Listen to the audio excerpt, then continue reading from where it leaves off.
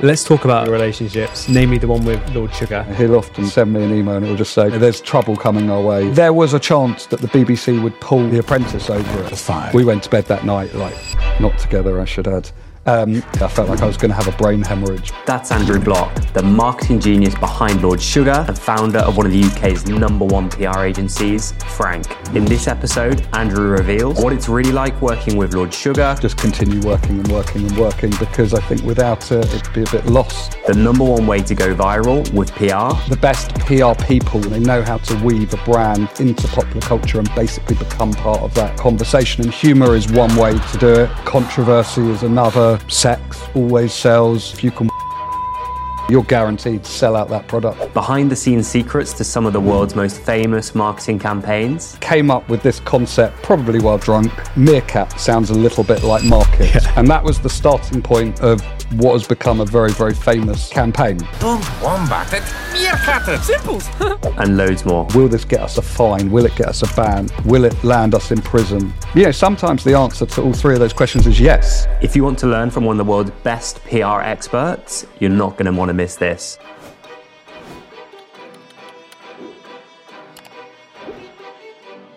Hey guys, if you get value and enjoy this podcast, please subscribe and let me know what you think in the comments. Let's dive in. Andrew, thank you so much for doing this. That's a pleasure. Thanks for having me. You are an immensely successful PR person, connector, agency owner. You started one of the UK's #1 PR agencies, Frank. You sold it for 8 figures. You are an advisor to Lord Sugar, and I think you've been for 10, 20 years. 23. 20. Not that I'm counting. 23, not that you're counting. And I think there's a lot of value that you can give to people listening. So I'd love this to be a bit of a PR masterclass, and then maybe with some entrepreneurial insights as well. I'll do my best. Let's start with what is PR for anyone listening who's confused or doesn't know what it is or should be. PR is essentially it's about affecting a brand, a person, an individual's reputation. Typically, PR is earned communication, so you're not paying for those placements. I think everyone knows the power of third-party endorsement is the most powerful endorsement in the world. Unlike an ad that you see and you can buy a page in The Sun, an ad in the middle of I'm a Celebrity, say whatever you want within, regulations. You can't lie, but you can pretty much. With PR, you're earning that endorsement, and most of the time someone else is talking about you on your behalf, which carries with it a lot of weight. But good PR has to create talkability. You have to be able to get word of mouth going. So effectively, that word of mouth is doing your best marketing for you. And when you get it right, it completely can transform the reputation of a company. It can increase awareness, it can change perception, it can limit damage. A lot of PR is about reputational work. It can lobby for change. So there's a lot of purpose-driven. PR is a big buzz area at the moment. So it's limitless in terms of what it can achieve. But everyone needs PR, even if they don't think they do. Yeah, and I think in the world we live in today, I think you talk a lot about there being a lot of noise and that reach is cheap. What do you mean when you talk about that? It's easier now than ever to just reach huge audiences. At the click of a button, you can reach 1 million people, 10 million people, 100 million people. Doesn't mean that message is going to get through. I mean, you know this as a consumer. Anyone watching this will know as a consumer. We doom scroll through, hundreds and hundreds of bits of content a day. We leave the house and we're bombarded by advertising on bus stops, on coffee cups, as you walk up the tube. Everywhere you go, there's commercial messages. And as consumers, we've built up these sort of bullshit buffers to deflect that advertising. We don't even notice it's happening. The job of great PR is to infiltrate and penetrate those buffers. So you sit up and you take notice and you create this talkability where ideally you're seeing something and you're telling a mate, you're sharing it, you're commenting on it, creating engagement. And that requires creativity to cut through. If you just do what everyone else is doing and you're conventional and you're boring, no one's ever going to notice. You have to be disruptive to break through and create attention. Yeah, and you've been involved in some iconic campaigns. I'm thinking Compare the Meerkat, HP Sauce. Can you take us into maybe like the HP example, what you did and the impact that good PR can have? Sure. I mean, HP Sauce, amazingly, that campaign is coming up for 20 years old and people still remember it. And HP Sauce, brown sauce, we all love it with our fry-ups. Some people don't love it. Was a brief that came to us at our agency, and it was, I think the best PRs will always challenge a brief, but it was, we want to increase the usage occasions of HP Sauce. People have it on a fry-up, but they don't think about it for anything else. How can we get people to use it more? So we were like, started off and we're looking at like recipe ideas and getting chefs. We're like, this is boring. People love HP Sauce. It's a great, iconic British brand. But let's face it, it's great with sausage and beans and eggs, but not really anything else. So actually the challenge is let's build an emotional connection, get people to think about it more. Because if you think about HP Sauce, you're more likely to have an additional fry-up and to consume it more, to buy a bottle and put it in your cupboard. So we started off looking at British things that were iconic. We stumbled across the sport of snooker, one of the most British sports in the world. I won't give you a history lesson in snooker. And we were like, wouldn't it be cool if we could sponsor a ball in snooker? Obviously the brown ball. And so we went out and we spoke to the World Snooker Organisation, the governing body for the sport. And we're like, can we sponsor a ball? Like, no one's ever done it. But, you could do with the money. All the tobacco sponsorship is sort of dead now. You need to bring money into the sport. You need to show you're modern, you're interesting, somehow or other. And I can't take the credit for this. It was a girl called Tracy Zeta, who I work with, that persuaded the World Snooker Organisation that we could sponsor a ball, have a logo on the brown ball. Never, ever been done in history. And we were very happy with ourselves. The client couldn't believe it because they'd sort of, when we pitched this idea, they were like, well, great idea. If you can make it happen, we'd do it. But we're not holding our breath. But so we got that done. And then we were like, okay, there's got to be like the next level to this. So one of the greatest players in snooker history, Jimmy White, real legend of the game, sort of in the twilight stages of his career, although he's still playing 20 years later. So maybe not. But at the time we thought he was. We approached him and asked him if he would consider changing his name from Jimmy White to Jimmy Brown to commemorate this deal. He loved it and he thought it was the funniest thing ever. So we properly changed his name. It wasn't just a gimmick. We got it changed by deed poll. Jimmy White became Jimmy Brown for the tournament. And we had him all dressed up in a brown suit with a brown bow tie with a little HP splat. No logos, it was very subtle. But we knew we had to create a bit of attention around it. So what we decided to do was wind up the broadcasters of the tournaments. This is a tournament that goes out on the BBC, it goes out on Sky. So we got our lawyers to write a letter to all of the broadcasters, to all of the media, saying our client, Jimmy White, has changed his name legally by deed poll. He's now Jimmy Brown. We need you to refer to him by this name for the duration of the Masters tournament. Otherwise, he will refuse to appear. And the broadcasters completely sort of played into our hands, as we hoped and kind of knew that they would. Yeah. And they came back and we can't do this. It's commercial. It breaches ITC regulations, and got the lawyers to write back again. So there's no breach, there's no brand. It's just we just changed his name. There's nothing commercial about this. And anyway, they were all sort of getting their knickers in the twist. It was getting tons and tons and tons of press coverage. And in the end, I think one of the broadcasters, I think it was Sky or Eurosport, decided that they wouldn't call him Jimmy White. They wouldn't call him Jimmy Brown. They would call him the Whirlwind, which was his nickname. Mm-hmm. And every time he sort of went on to play, it was talked about. No one knew what to call him. And I remember going to watch him. He actually did really well in the tournament. We weren't expecting him necessarily to do so well, but he got, I think it was the semis. We went to go and see him, and I was with my business partner walking down Wembley Way.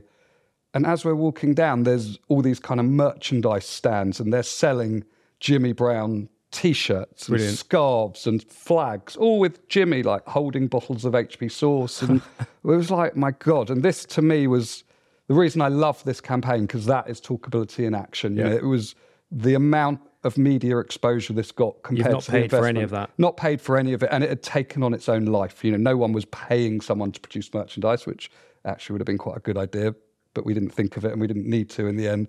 But it was everywhere. It was all over broadcast. Every media was talking about it in all different sort of sections of the media, the sports writers, the people that dealt with marketing. And it was so popular. And, the best bit about that campaign, and really the only bit that matters, is HP Sauce saw an increase in sales. And for a brand like that, they're very successful, but generally the sales are pretty static year on year. And it was the biggest increase they'd had for however many years. I'm not going to make up the numbers because I can't remember them. And so they were over the moon with that. Awesome. And it was just such a great campaign. And I still, to this day, speak to Jimmy about it, and he laughs, and he always said it was one of the best things he ever did. I'm not even sure if he changed his name back legally, so he might still be Jimmy Brown for all we know. It's fantastic. And there's so many elements in that when I'm thinking about it. It's like, the ideas are just ridiculous. The fact that they would let you sponsor the ball, then that he would actually say yes to changing his name. And then there's the whole kind of creating the outrage, in many ways similar to what happened with Michael Jordan when with Nike, and like he's not allowed to wear these trainers, they're banned. Yeah. Do you have, when you think about PR, and these kind of ideas coming up with these concepts, do you have a framework to create this kind of outcome? Yes. So there's certain triggers that, you'll play around with to help lead your brain into an area that creates these ideas that are disruptive. So, often you'll look at the conventions of an industry and how things are done. So in that HP example, the food industry does it in this way, but what would you do if you were a sports sponsor? What would you do if you were a car brand? What would you do if you were a music artist? And so by looking at different industries and applying it to the brand you're looking at, often you come up with something that's quite disruptive. Always look at the power of an image. And, it's picture paints 1,000 words. We've heard that phrase a million times. But it's so true. And a great image will make your coverage go from, 3 or 4 lines to pages and pages. And it's looking at the photo, looking at the video, looking at the ways to cut things up. I feel like I'm preaching to the converted, but that's a really important part of it. So for that campaign, that's why we put him in the brown suit. We had a massive brown, it was one of those sort of yoga type balls that we painted like a snooker ball with the logo on it. So that's sort of one area you look at. You look at the USP. So what's the one thing you want to say about a brand, a product or a service? Don't try and say too much. And I'll always sort of, rather than unique, look at kind of unusual selling points. So say one thing, but also try and say something that will surprise or get someone, again, how do you break through people's attention? You get them to think, you tell them something unusual about a product or a brand that they wouldn't have necessarily taken for granted or already known.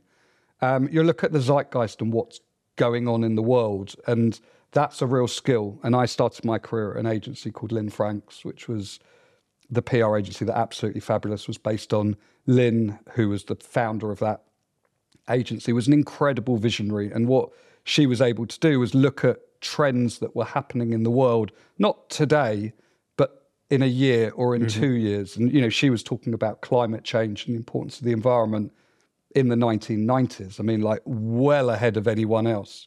But what she'd also do is look at trends on the catwalk. She'd look at colour palettes that were being used in different parts of the world for fashion or for furniture, and then apply those learnings and those insights into mass market brands. So always trying to sort of look at where the world's heading, what the mood is, and stay one step ahead of it. That's quite a fun element to where the HP Sauce campaign ended up with the Fuck Frappuccinos. So the Fuck Frappuccinos was the follow-up, the difficult second album. And the insight there was all around, British cafes were struggling. And we all love a fry-up. It's good for the soul. I'm very glad, if you know Tom Skinner, one of the guys from The Apprentice, he has his fry-up, I think, on a pretty much daily basis, and he's sort of glamorized the fry-up in Dino's Cafe once again. But, the cafe is under threat. And the reason why it was under threat was the invasion of the Costas, the Starbucks, the coffee shops that were sort of infiltrating our high streets. And basically taking business away from these Great British Calves. So we created a campaign with HP funding it and backing it, which was Save the Great British Calf. Code name, fuck the Frappuccino. That wasn't really suitable for the public, but that was our internal code name. Yeah. And, you know, we did it all. We created posters for calves to put in their windows. We even had those sort of brown fundraising wristbands that were fashionable at the time when you'd all wear the sort of coloured wristbands to support a charity. We had a petition to save the high street that we took to local councils and MPs and the government, and that again, that was a huge success. And then what we did off the back of that was the third campaign, where we just wanted to do something really unusual, and collaborations were starting to become quite popular in the fashion world. Now, I mean, you can't sort of turn a page of a magazine or go on Instagram without seeing a collaboration. At the time, they weren't so common. So we're like, who could we get HP to collaborate with? We got Paul Smith to collaborate, and HP is named after the Houses of Parliament. British, very British. We created, I think it was created in 1869, might have got that wrong, but so we created 1,869 bottles of these limited edition Paul Smith striped HP bottles of HP sauce. We did a deal with Harrods, which was another client of ours, to stock them within Harrods. And these, I mean, they sold out in seconds. This was before the days of the drop. And sometimes my regret with a lot of these campaigns is they were pre-internet, pre-social media, going crazy. And, you know, you can imagine they'd have been on StockX, they'd have been on eBay. But we auctioned, Mohammed Al Fayed auctioned the very last bottle, and it raised thousands and thousands of pounds for charity. And yeah, I've still got a bottle at home, which I'm saving for. I don't think I can use it, but I might be able to flog it for a few quid one day. These are just, I think there's just so much fun here as well. And you can see, like, in a sea of just shit and meh, like, fun as well is a really nice element in bringing a brand story to life and then getting people talking about it, because a lot of this stuff is just actually just fun and hilarious, and people can relate to it and get involved with it. It's accessible. I think the best PR people and the best PR companies understand popular culture, and they know how to weave a brand or a product or a person or a service into popular culture and basically become part of that conversation. And humour is one way to do it. Controversy is another. Sex always sells. You know, controversy is sometimes invented controversy. It's not necessarily real controversy, but, you know, if you can wind up the Daily Mail, get them to put it on the front page of the newspaper saying this should be banned, you know, you're guaranteed to sell out that product, which was a technique we used on numerous occasions, particularly in the video game world. So there's all these different elements, but also, you know, humanity, surprise. These are the things that get people to notice brands and products. Yeah. And I think a lot of people as well might think that PR is just this kind of like nice to have if you're running a brand. But what you guys did with Compare the Market shows how powerful it can be when it's weaved into advertising and basically the fundamentals of the brand.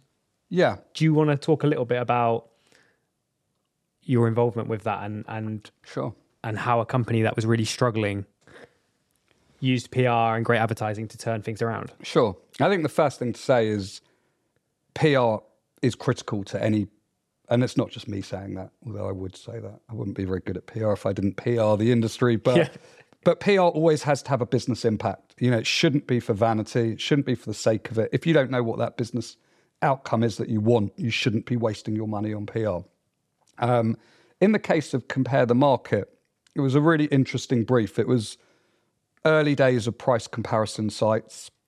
They were struggling, essentially because buying keywords in search are so expensive in that area. So if you wanted to buy the Google AdWords for cheap insurance, insurance comparison, car insurance, home insurance, whatever it might be, those words cost a lot of money. And it was almost impossible for them to make money from it. And we'd been doing the PR, doing pretty, to be honest, traditional type stuff, getting them in personal finance sections, talking to experts on how it's wise to go online and shop around for the best deals. But ultimately, people were still going online and searching cheap car insurance. That was costing them a fortune. So their cost per acquisition was more than the profit they would make from that potential sale. Obviously, it didn't always lead to a sale anyway, which is even worse. So we figured out, and they were, bang in trouble. We got called in. I remember a meeting with us, their ad agency, and they were like, we just don't know. We probably got 3-6 months to turn this around. And we realised the important thing to do was not to fight the same game as everyone else, not to be competing for buying cheap Google AdWords at the best price. We needed to get brand recognition. So we went away, and it was actually someone at the ad agency, as myth will have it, to work experience, who were sent away to try and save the account, came up with this concept, probably while drunk. Meerkat sounds a little bit like Market. Yeah. And that was the starting point of what has become a very, very famous campaign. So, okay, Meerkat sound a bit like Market. Where do we go from this? So let's create a character, fictional character called Alexander Orlov. He was this Russian oligarch, Meerkat, who had a website which compared different meerkats. And he was getting really annoyed because people kept going to his website thinking that it was a cheap car insurance comparison site. And that was how this sort of campaign was built. And VCCP, the ad agency, did the most unbelievable job of visualizing this character. And he lived in this mansion in Russia. And they created the concept that worked for the ad. But we knew we had to make it go beyond the ad. And we needed to make Alexander the Meerkat famous if this was going to work as a strategy. The ad would take it so far. We needed it to enter conversation. And I guess our thinking as a PR agency was, all right, well, let's think about all the things that a fictional meerkat has never, ever done before. And that was our starting point. So he had this catchphrase, Simples, which is now, well, we registered it to become the Oxford English Dictionary Word of the Year, which was an amazing achievement. We did an at-home shoot with Hello Magazine. No fictional character had ever done an at-home feature in a magazine. Yeah, it's brilliant. What else did we do? We did a podcast for him. No fictional character had ever had a podcast. This was, early days of podcasting, but we managed to persuade David Hasselhoff, Piers Morgan, to appear on this podcast with this meerkat. And then we thought we'd do something with real meerkats. So we approached London Zoo originally to sponsor the meerkat enclosure, which they said no to.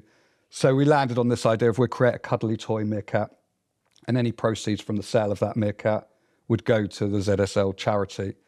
And this meerkat became incredibly popular. And we noticed that they were going on eBay for stupid sums of money. And you just couldn't get hold of them. They were becoming more and more popular. And in the end, we used the old strategy of auctioning off the final one. And we auctioned off the final one in Harrods it was thousands and thousands of pounds. But it was so successful that Compare the Market decided that they would give away a meerkat with every policy sold. And that is actually one of my regrets, is that we never commercialised that deal. So we took a share of royalties, because had we, probably wouldn't be sitting next to you now. We'd have made a fortune. But it's lovely it's amazing really that people still remember the meerkat. They remember all these little stories and stupid things. At the time, he had more followers on Twitter than Wayne Rooney and all of these kind of big Twitter celebrities, Stephen Fry. He'd beat them all. And that was from nothing. And that was a real example of PR working with advertising to solve a business solution, because the most important thing about it was people were now searching for Compare the Market, not for cheap car insurance, which completely transformed their business.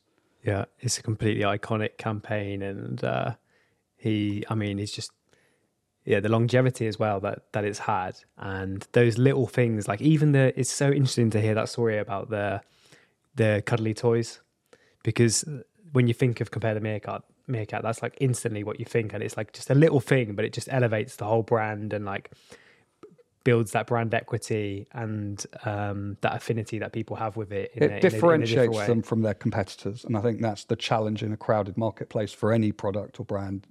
How do you stand out as being something different, especially in a category that, let's face it, insurance is a panic purchase. It's a reassurance purchase. It's not particularly sexy or exciting. No one feels good about buying insurance. You just sort of hope you never have to use it. So you can add excitement to the dullest of products. And actually some of the best things I've ever worked on have been, on the face of it, pretty boring categories. And to me, that's more exciting than working on the coolest pair of trainers or, you know, working for a Coca-Cola or someone. You know, I work for all of those kinds of people as well. But actually, you can't necessarily be as creative than you can sometimes when you're just working in a boring category. The key to it is a great client and someone that trusts you, that will listen to your judgment, prepared to take a bit of a risk. Always like to try and make people feel comfortably uncomfortable. Sorry, I said that the wrong way around. Yeah, the wrong way around. No, it's good. It's good. I mean, it's an interesting topic. How should brands interact with agencies, and equally the other way around? If you're an agency, how do you know what's a good client versus a bad one? Yeah, it's a good question. I mean, you're trying to essentially find a partnership, and a lot of the work that I do working with the AAR is trying to match clients with agencies. So sometimes it's about skill set, sometimes it's about looking at what work they've done before and their capabilities in that space. But actually, the softer areas are often just as important or more important. What's the culture? What are the people like? How important of a client are we going to be to this agency? And people buy people, and it's, you know, that's where a matchmaking service is important. You can go on a website and see amazing work, but it doesn't necessarily reflect what it's like to work with an agency. And I always say to clients, you know, what work do you admire? Who in your category do you think is doing a good job? And then you sort of look at the agencies behind that as a starting point. But you have to have a good fit. And, you know, I pride myself on long-term relationships. And I guess that's because I'm not afraid to say no to things, which sometimes people are. It's a difficult thing to do. It's something I've had to train myself to get better in doing, because we like to say yes to everything. But actually never take stuff on that you don't believe you can totally smash and do a brilliant job of, and then you're not going to disappoint people. You know, where it goes wrong is where you kind of think, oh, figure it out. And you know, you hear people talk about, you know, say yes and you worry about how you do it afterwards. I don't believe in that. I mean, sometimes you figure things out, but actually you've got to have confidence and back yourself to be able to do something. Otherwise you shouldn't say yes to doing it in the first place. And from an agency point of view, it's hard running an agency because, you know, you've got a pressure, you've got high overheads, you know, you're employing staff, you're sat in big shiny offices. Clients are the ones that pay the bills. Without clients, you haven't got an agency. But you need to make sure that you're resourcing it properly, that you're setting yourself up for success. Again, you've got to be able to say no to the things that aren't right for you. And when you invest in a client, you know, the easiest form of growth for any agency is organic growth. To achieve organic growth, you've got to do a good job. You've got to invest the right level of resource, put the right people on it, do a great job, and then work out how to build that client within your agency. And if you do great work, I always believed when I was running an agency, it's not that complicated. You know, do great work, everything else follows. You know, you attract the best people who want to work on those campaigns. They do the best work. That leads to doing great campaigns. That attracts new clients. And it all goes in a circle. And it sounds really, really simple and really obvious. But if you put all your focus into doing the best job you can possibly do, everything will follow. And where it's gone wrong for me at various stages of running an agency or, you know, working personally is when you're looking at your Excel spreadsheet too much and worried about the numbers and how am I going to make an extra 50 grand, 100 grand, 500 grand. You know, once you start just thinking about the numbers and the profit and forget about the work you're doing, somehow for me it just doesn't work. Obviously, you've got to keep an eye on the numbers and you can't take your eye off it completely, but just focus on doing a great job. And when I look at, you know, especially the last few years of my career, I've done well basically because other people have seen what I've done for other people. You know, they've seen the work that I'm doing and they think, oh, we could do with his help. Yeah. That's it. It's as simple as that. It's not from anything else. I've never picked up the phone and made a new business call in my life. I've just focused on doing a great job and then knowing how to communicate what you're doing so other people see it. That's the key. Yeah. Let's talk about some of your relationships. Sure. Namely the one with Lord Sugar. Hey guys, hope you're enjoying the episode. If you are, I ask two things of you. One, let me know in the comments what I can help you with in 2024. And two, if you would like to make amazing content and grow a podcast in 2024, everything you're watching or listening to is made by my agency, 7xcontent.com. Check us out. Now let's get back into the episode. sure. How did that come to be?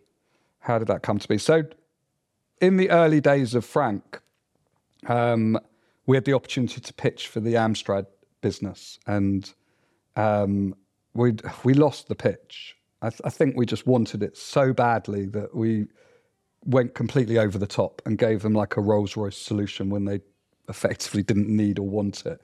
And we were gutted. We were 3 months into the agency. It was a game changer. And to cut a long story short, we picked up the phone and begged. And we were really honest with them. We just said, look, I think we wanted this so much. We were showing off and we wanted to show you all the things we could do. And, because their feedback is, yeah, great, but we don't need all of that. We just want someone to plug our products. Yeah. And we'd given them, everything, bells and whistles. So I was like, please give us the chance. Honestly, this would be a dream brand. And it was a dream brand. It wasn't just the status or the money. It was like I was passionate about it. I wanted this bit of business. And they either sort of felt sorry for us or they believed us or a combination of it, and they gave us the business. And Lord Sugar, who at the time was, I think he was Sir Alan, he might have just been plain old Alan, I can't remember. Yeah. But like my strategy was kind of, let's just stay away from him. He's got a bit of a reputation for being quite fierce and don't really think there's any advantage of getting to know him. Let's just carry on doing a job, working into the marketing director. As long as he's happy, we don't need to expose ourselves to the big man. And inevitably at launches for products, press events, I'd see him and he'd be the face of the brand and we'd spend time together. And we just got to know each other just very slowly over a period of time. So when I say I've worked with him for 23 years, we weren't intimately close during that early period. And then I think as he got to see us in action, know what we were doing, got to know me personally, that trust built. And it's just something that's built over time. And, now I look after all areas of his business, all his different businesses. The Apprentice came around, that was 2005. I've worked with him. The 18th series is about to air at the beginning of next year. And I take the winners of those businesses and effectively transform them from TV personalities into credible business people and help them launch and build their businesses. So it's a really, really interesting job. It's never boring working with him. I thoroughly enjoy it. Hopefully you'd say the same. Yeah. What are some of your favourite moments over those 23 years?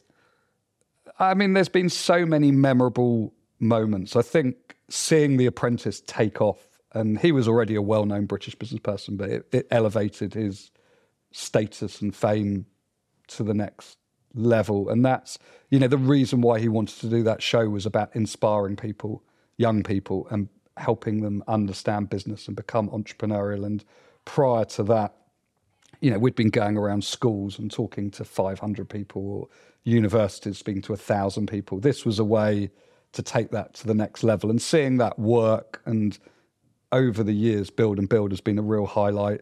There's been some great personal moments, sort of being with him to celebrate various milestones, I guess most notably when he got made a Lord and I was at the sort of ennoblement ceremony in the House of Lords. That was special. Seeing, I never take for granted being able to go on his boat or fly on his planes or be in the back of AMS1 or all of those kind of stuff, is special, I think. And it's great to see someone that's achieved such high levels of success. I find inspiring and motivating, especially because, he's in his 70s, he doesn't need to work and he still does. So yeah. I find that quite motivating. And then there's been plenty of shit as well. We've had to, he'll often sort of send me an email and it will just say, put your helmet on. And that means, there's trouble coming our way. And I guess I do enjoy that crisis management side of things as well. But, probably they're the bits I remember the most because they're the most intense. And we've shared several moments, which I don't think either of us will ever forget. Can you give an example? No. No.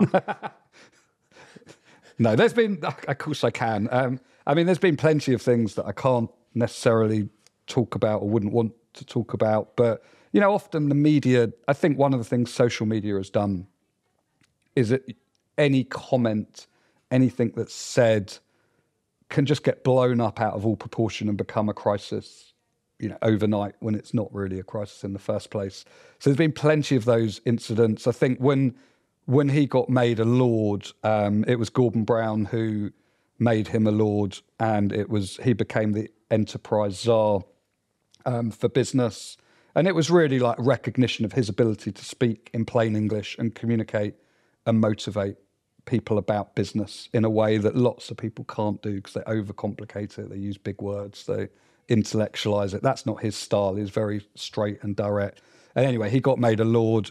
I think it was Jeremy Hunt at the time was the Media and Culture Secretary, and he just made such a fuss. You can't do this. You're a TV personality. It's a conflict of interest.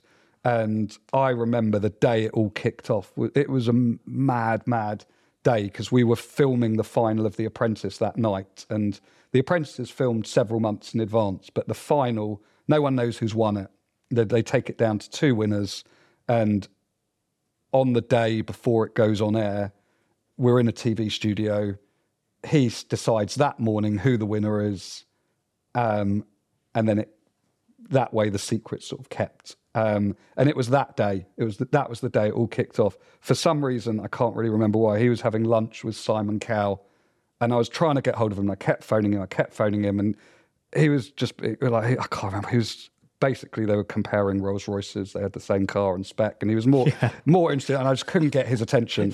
I was like, I really, really need to speak to you. And we were trying to, and then he sort of eventually starts looking at his phone and everything, could see what was going on. And we had the filming, and I just said to him, look, just focus on filming and we'll sit down afterwards. And his brain was exploding. My brain was exploding. He was trying to focus. I was trying to keep it all away from him and just deal with it. And the filming finished, and it was the wrap party for The Apprentice. Everyone was there having a barbecue and drinking.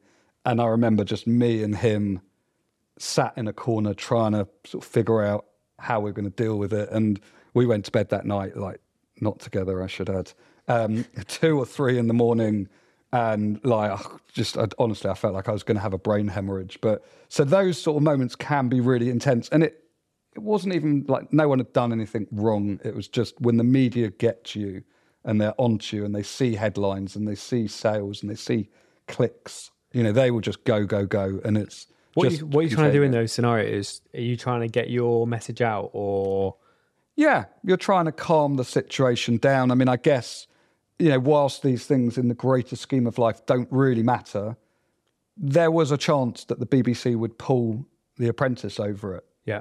Or he would have to sort of not take the title, and we didn't want either of those. So we're just trying to be rational, calm it down. Often the best form of defence is not to respond. And in this sort of instance, you've got hundreds of media phoning you, emailing you, direct messaging you, every form of way they can get you, they're trying to do it. And you're just trying to keep them away, calm it down.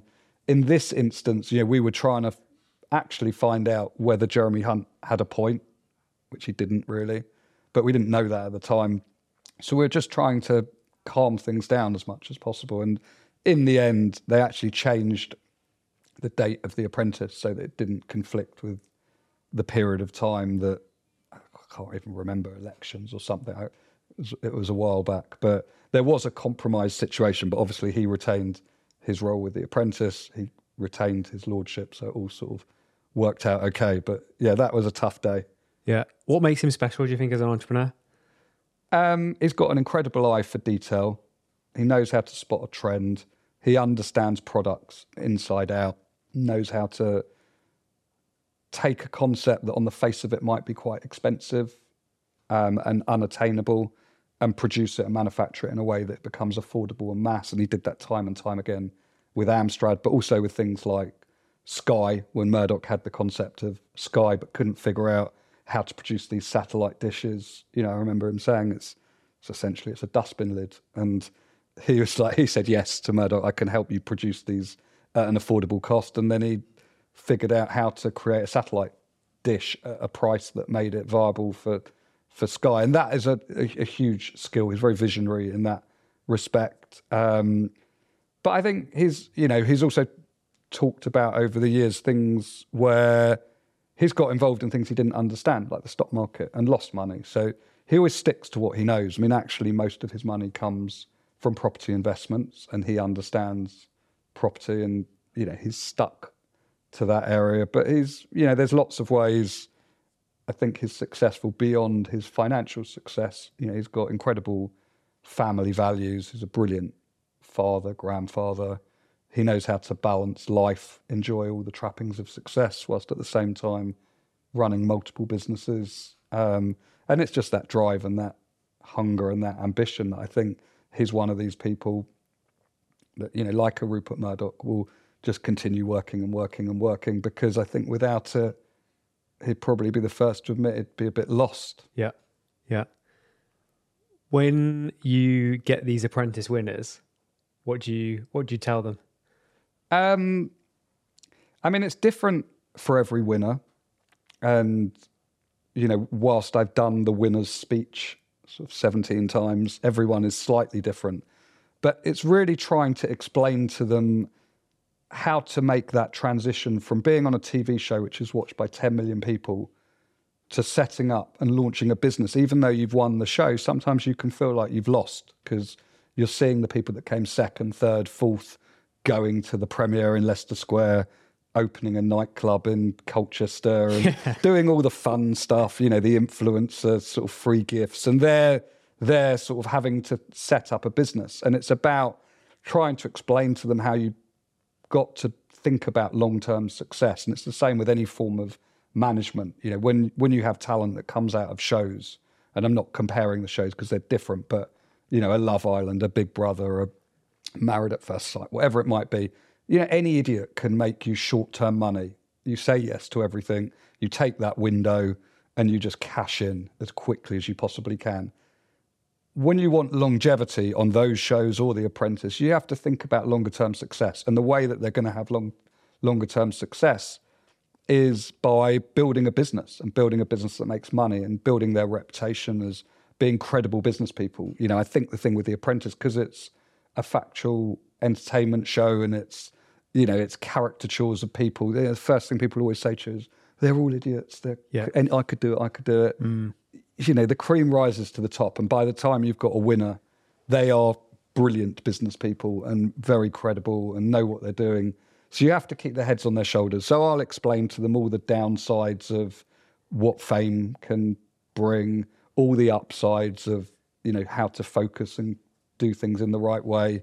And then depending on what their business is, how we're going to get there and achieve a strategy that's going to make them credible and successful in their chosen field. So it's always interesting for me, because every winner is different, has a different business, different personality. It's the speech is not a script. There's variations on it. Yeah. Who are some of your favourites that have won the show? Yeah. It's like asking who my favourite child is.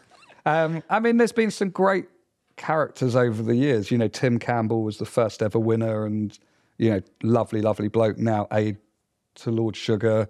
So he'll always hold a special place in my heart. Lee McQueen, who won I think it was the 4th series. I've invested in one of his businesses. He's a great guy. Tom, inventor Tom. Leah, who's got the surgical clinics, non-surgical clinics, Dr. Leah. Mark Wright was a great character who had a performance marketing agency, which he sold for nearly £10 million. Marnie, the current winner, is great. Really enjoyed working with Harpreet, who had the Oh So Yum brand. I'm bound to have left someone off that will get really upset. Ricky Martin is brilliant. He's got a great business in recruitment, scientific. I know somebody works medical recruitment. So they're all great characters in their own right. Some not so much. Yeah. But I think it's interesting that, a lot of people do write them off and kind of say they're caricatures. And I think the show doesn't help them in some ways, because it does kind of accentuate those elements of their personalities. But when you reel off the list, there's a hell of a lot of phenomenal entrepreneurs there. Yeah, there are. It's, I think what you don't realise about that show, or maybe you do, is just the intensity of the filming. It's obviously edited. But there are some brilliant characters. And I know, like Lord Sugar will say, you could put some of the most successful business people on the planet on that show in that environment, with those scenarios, and they would struggle. It's very easy to watch the team. It's a bit like when you're watching a quiz show and you know all the answers, and you're like, yeah, I could do this. When you're actually under the lights and you've got the intensity and the pressure that is built up and manufactured to a certain degree, I think a lot of brilliant business people would struggle on that show. Let's switch back to the PR for a second. Are there any PR stunts or things that you wish you could have done that got left on the cutting room table, or stuff that you see other people do and you go, I wish I'd have done that? It's hard to think of a specific campaign. I mean, I love seeing great PR stunts. But I've been fortunate enough to be involved in a lot of the things that I love. I mean, I think for me, one of the greatest PR stunts of all time was what Red Bull did with the jump from space. And that was a campaign I would have loved to have been a part in. It took years and years to plan. And it was a global moment where the whole world was just fixed on this guy jumping from space. And I thought that was amazing, absolutely brilliant. Over the years, I've done a lot of work with Paddy Power, which brilliant client that enabled us to take risks and do stupid stuff and grab attention. And there was work that they work with lots of agencies, and it was sort of best idea wins. So I've seen lots of brilliant stunts for Paddy Power done by other agencies that I really like. Sometimes it's just the simplest and stupidest ones. I love the one where two guys from the PR agency dressed up as Daft Punk, or put the Daft Punk helmets on, went to the Brits and then pulled down their trousers on the red carpet to unveil their Paddy Power green lucky pants. So simple but global headlines. I love that kind of stuff. I love PR stunts that are just really simple, make you smile, and you just think, yeah, I wish I'd have done that. Yeah. Who do you think are the best brands for it? I mean, any brand that's prepared to take a bit of a risk. And, that's when you asked me the question earlier about what makes a good client.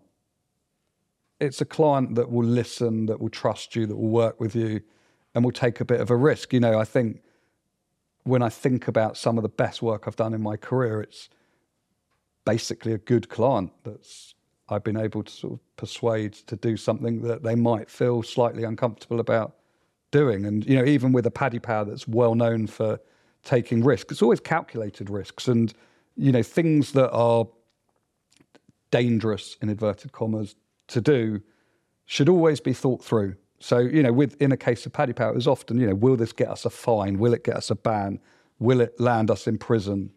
Sometimes the answer to all three of those questions is yes, but you think, okay, well, if the fine is this, and if the prison is sort of a night behind bars and a slap on the wrist, and the reward is millions and millions of pounds of coverage and everyone talking about us and huge impact on the business, then it's worth taking that risk. But you've always got to think it through, all the scenarios. I mean, we did, in the early days of the agency, we did a lot of work for video games, and it was always controversial stuff. And you'd always have to go through that scenario planning of like what could go wrong and have a backup plan. And you should never do these things without thought and being irresponsible. But at the same time, I think a lot of great ideas get killed because people overthink it and they worry too much. And sometimes you just got to go with your gut and do stuff. And as long as you've, to a degree, thought it through and the downsides, then don't be scared to be brave. And what's the worst that's going to happen? It won't work. Yeah, it's great. It's great advice. What has been your lowest moment doing this? I would like to think I'm quite a resilient person. But we all have our sort of moments. I was speaking to someone today, actually. I think when we started the agency, we had, 7-8 years of continual growth. We then hit a bit of a tough patch. That was quite hard, I think, because we weren't used to not growing. We almost took it for granted. And, we just had to dig deep and keep going and get it back, which we did. We launched an agency in New York after having launched in various different Australia and Manchester and Glasgow, but New York was tough. And we didn't actually, it wasn't a failure. So really, it didn't lose money, but it was a big distraction from everywhere else, and other bits of the business was suffering, and we made the decision to shut that down. That was tough decision.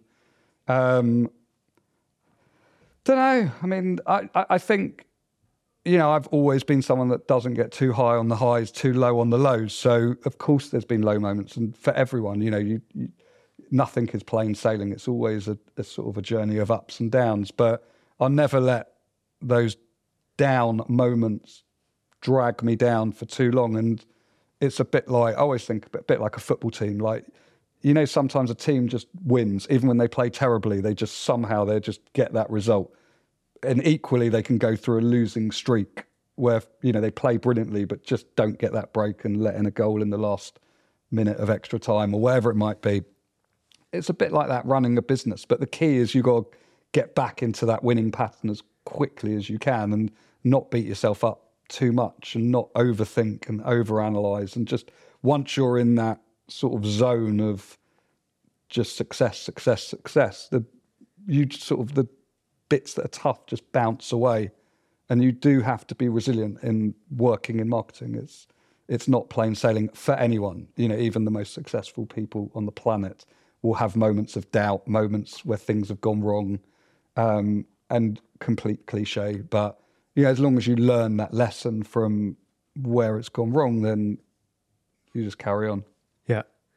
Let's talk about what you're working on now. How do you spend your time? Because you're not day-to-day at the agency anymore, are you? No. So after 20 years of running the agency and after 2 years of really thinking about it day in, day out, I made the decision to step back and alleviate myself of day-to-day responsibilities. I'm still a shareholder in the business, but I'm not involved at all in terms of the running of the agency business. So I set up a consultancy business called Andrew Block and Associates. I tried to figure out what I enjoyed, what I was good at, what I wasn't good at, how I could make money out of the bits I was good at. And now I have, I guess, what you would call a portfolio career, which is split into a few different areas. I then sit on the board of several different companies, mainly marketing services, agencies, do a lot of work in talent management, so looking after predominantly business people, high-profile business people, and booking them to do speaker events, commercial opportunities, basically monetizing their brand. And then I kind of set myself the challenge of spending 20% of my time giving back. And I've found a way to do that where I can help as many people as possible in the minimum amount of time, I guess. So I work for the Prince's Trust, so I sit on their business launch group, which is a bit like a kind of friendly dragon's den. So people that have been through mentorship with the Prince's Trust will eventually get to panel where they present their ideas, and it's my role, together with others, to assess if that business is viable and whether it's worthy of investment from the trust. So that's fun. I mentor at places like the School of Communication Arts, which is the most awarded ad school in the world, the School of Marketing, sit on the panel for Super Brands, work with Variety, the children's charity, on their show business awards, work for a record label called Big Community Records, which was founded by the former CEO of Google, which is all about helping underprivileged black kids from poor areas get into the music industry, use technology to sort of beat the system without major record label support. So. It's amazing. Can we talk about how you thought about taking on all this work, in terms of something you said to me just before we started, was that you wanted to work less but earn more. How did you come to figure that out, and have you been able to do it? Yes, I didn't actually. I wanted to work smarter and less because I wanted to create time to spend with my kids and my loved ones. And actually earning more wasn't part of the plan necessarily. I feel like everyone always needs a goal, a target, something they've got to aim to. So I set myself the challenge of just earning the same as I was earning previously. Because for me, that, I don't know, if I could achieve the same, work a little bit less, that would equal success. It wasn't a particularly well thought out plan. I'm not someone who sits there and makes 3-year, 5-year plans. Actually, my barometer for success is just, am I happy? Which sounds really naive and basic, but if I wake up every morning, get out of bed, happy, go to bed, happy, that's it. I don't need to overthink it any more than that. That's my plan, and it's working. So I didn't really know what I wanted to do. I sort of knew that running an agency I just felt there was an entrepreneurial itch I wasn't scratching. I didn't particularly enjoy certain aspects of the job, the sort of people recruitment side of things. So I knew I didn't want to set up another agency that I was going to be running day to day. I wanted to kind of do it on my own terms. And then I figured out, what am I good at? What am I not good at? And I realized my value is really, I've got a great black book. I'm connected. I like helping people. I don't like people stuff, admin, HR. I don't like writing lengthy documents. I don't like being a huge strategist. I'm action orientated. I want people to succeed. I love pulling other people up. And so that's how I sort of figured it out. But I wasn't scared to walk away from what I was doing because I guess putting it crudely, like it didn't really matter. This wasn't retirement. Yeah. Like, don't get me wrong.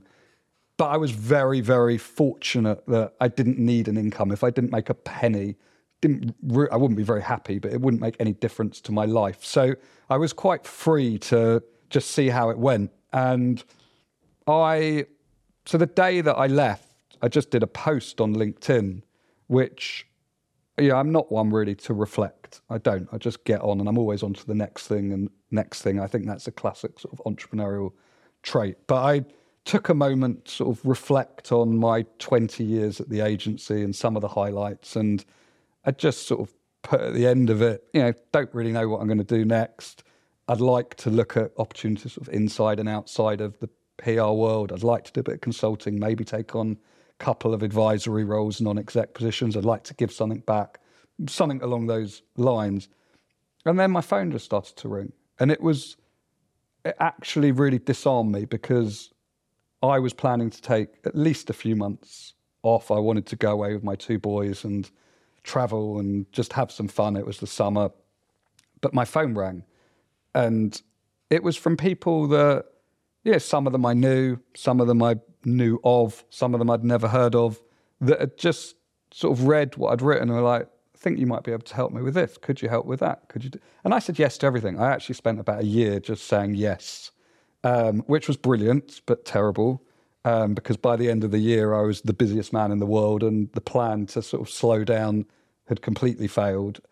But it enabled me to realize which bits I liked, which bits I didn't. So sort of year 2 of being on my own, I started to consolidate that a bit, let certain things sort of drift away and build on other bits. And then it's sort of as I've evolved in the last, I'm coming up to, I don't know, nearly 4 years of doing this. I've sort of just got my flow. I know what I enjoy. I'm not scared to say no to anything. I say no to probably 9 out of 10 things that come my way, just to make sure that the things I say yes to and the things I'm already committed to, I do a really good job of. And I'm loving it. I've just found a whole new...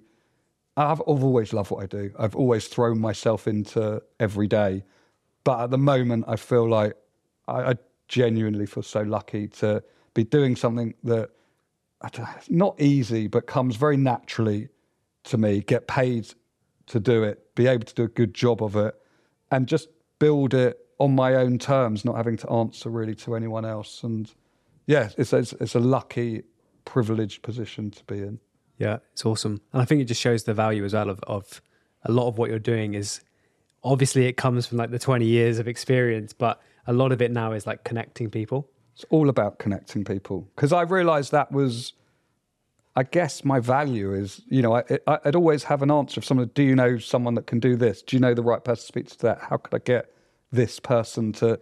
And I don't know, I've just years and years of doing it. I just built up this knowledge and these contacts. And I've always prided myself on my integrity.